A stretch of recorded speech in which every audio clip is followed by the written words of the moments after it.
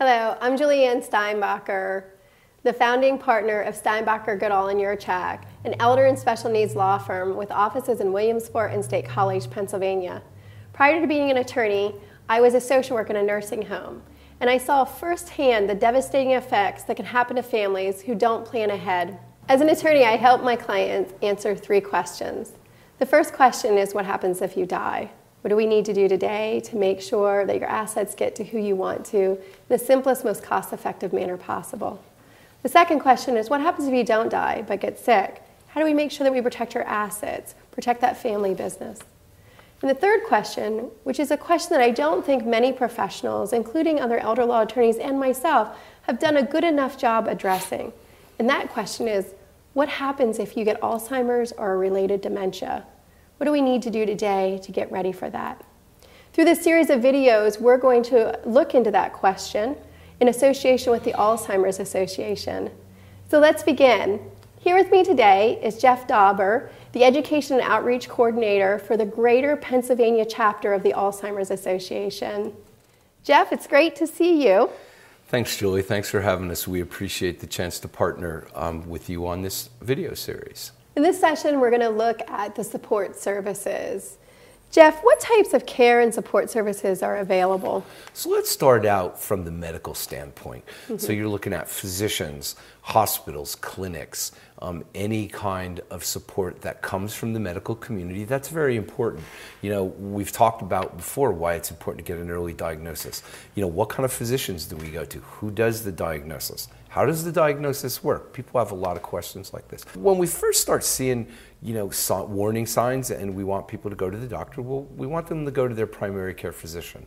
So they go to their primary care physician, but with any type of medical or legal advice we're getting, we want people to advocate for themselves.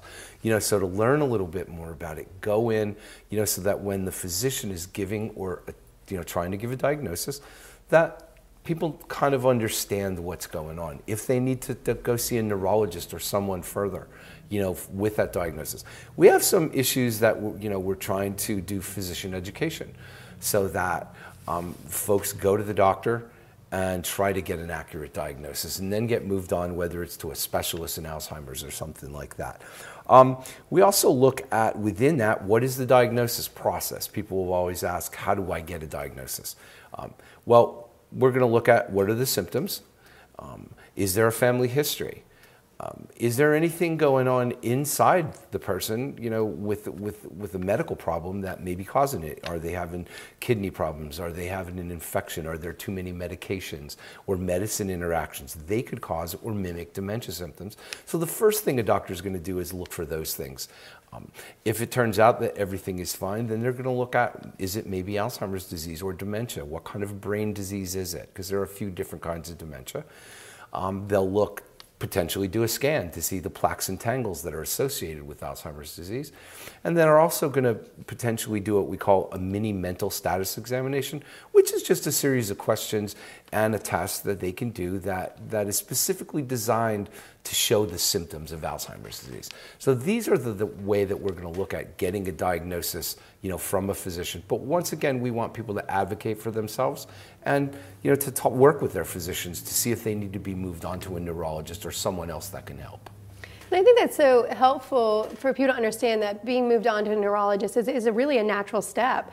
It's so important to find out for sure, is it an Alzheimer's or dementia? And even once we know that it is one of those, to figure out what type of it is. So, you know, a lot of times with my clients, I talk about, you know, we think about if it is an Alzheimer's, it's kind of like just like going a straight line down.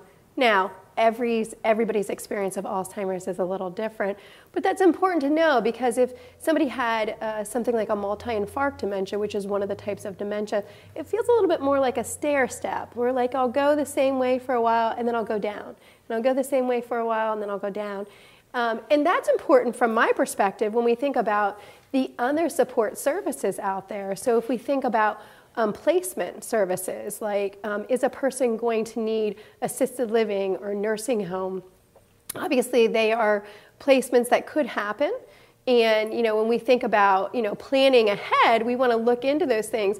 But we also, depending on the type of diagnosis, we might be able to figure out a different type of timeline or different factors that might contribute to those things. just so everybody knows, the support services that are so important are both what I've talked about, assisted living, personal care home, nursing home, which may or may not have dementia-focused care, and I think it's really important if dementia-focused care is available in any of those types of facilities to really look into that. But there's also other services that we see a lot as an elder law attorney. We see in-home care programs. There's programs now funded by the state called waiver programs that can provide 6 to 7 hours of in-home care a day. And we are really excited about those because we can really protect the caregiver. We can really, maybe that wife that's taking care of them or that daughter. There's also what we in Pennsylvania call life care plans, life centers, where somebody can go there during the day. And we see a lot of people who are caring for their parents who have an Alzheimer's diagnosis, being able to go there during the day, and the child can go and work. And so those support services exist. Sometimes you're going to need the help of an elder law attorney to figure out the financing options that are available for them. You know, I didn't talk a little bit about, respite care, and I think that gets so under-talked about. Respite care is so important. If I have that caregiver at home and maybe they just need to go on a vacation or they have a big family event and they need to go out of town, it's okay to place somebody for respite care. And that could just be a 7-day placement. It could be a month-long placement, but it's going to really depend on the services in your local area, and that's something you have to look into. It might be helpful with the help of an elder law attorney. Also, it might be helpful to look on the Alzheimer's Association website because there's some community resources finders that are there that help you locate those. Yeah, that's a great point, Julie, and we do have a community resource finder, so folks can go on the website, on the community resource finder, and find the different places: assisted living, personal care, skilled nursing, in-home health, elder law attorneys. They punch in the type of service they want in their zip code, and that will bring up what they're looking for. And I think you also made a great point when you look at the different kinds of services, respite care. We talk to folks and they know they need that. They need adult day services or they need respite services. They're some of the most important things they need because it just gives them a break so that they can kind of have a life, so they can get out and do a few things here and there. So that's important. Another thing I think we look at too is what other agencies. You mentioned waivers, you mentioned different kinds of funding, veteran services. We always make sure people get to their area agency on aging because that's very important so that they can get an assessment to see if they qualify for any types of subsidy or funding as they kind of move through that. Yeah, and the other thing with the Office of Aging that's so important is that's going to be able to let us know at what level they're considered. And so it's really important the services that are out there, whether or not they're considered personal care home or whether or not they're considered nursing home eligible. And that will be determined by the area agency on aging that is in every county. And I think it's important for people to know that because sometimes if you call the area agency on aging, what you want to make sure that you do is not have the worker come out and say everything's great. What we see, Jeff, is they come out and they're upset that the area agency on aging didn't provide services or said they weren't eligible.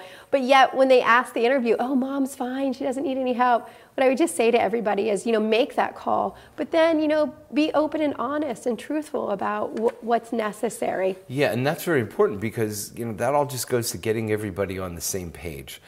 So from an elder law standpoint, how can you care plan, or what are some of the things that you can assist folks with? So we do Alzheimer's planning. That's very specific to where they are right now on this continuum and this journey and what they're going to need to do. So we've talked before about some very basic legal documents, powers of attorneys, wills, trusts, but that's not enough for this. So what we try to do as an elder law firm is kind of bridge from the legal world to the social services world so that we're really able to help people figure out what they need. And one of the things that we're going to do is we're going to help them advocate with these different agencies, help them decide what support services are available, and come up with a care plan for when we're going to implement them, or even have a contingency plan. You know, for some people, they just need a contingency plan. What about when that crisis occurs? Maybe the caregiver gets sick. But it's really, really important.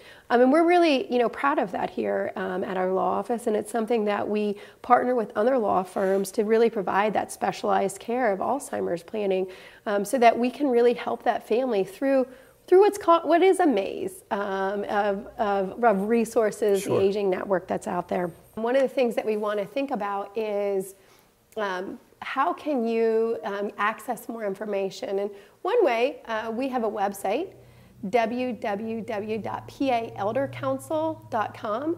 That is my law firm website, which we have attached a whole bunch of information, particularly about Alzheimer's. There's some podcasts on there. There's a guide to care. Anything that can be downloaded for you to be able to gather information as you want it. The other thing that we have is the planningandprotecting.com site, and that's a site of attorneys across the nation providing information about planning and protecting for the second half of life, with a special section called the Alzheimer's Project, where information is available to you. But Jeff, I also know the Alzheimer's Association has some great resources. Yeah, well, we're here at the Alzheimer's Association. We're here to listen. One of our main ways to contact us is through our 24/7 helpline. So it's 1-800-272-3900. Or we have a lot of information on our website, which is alz.org. We hope you've enjoyed this video session. We're here to help you get the information you need when confronting a disease such as Alzheimer's.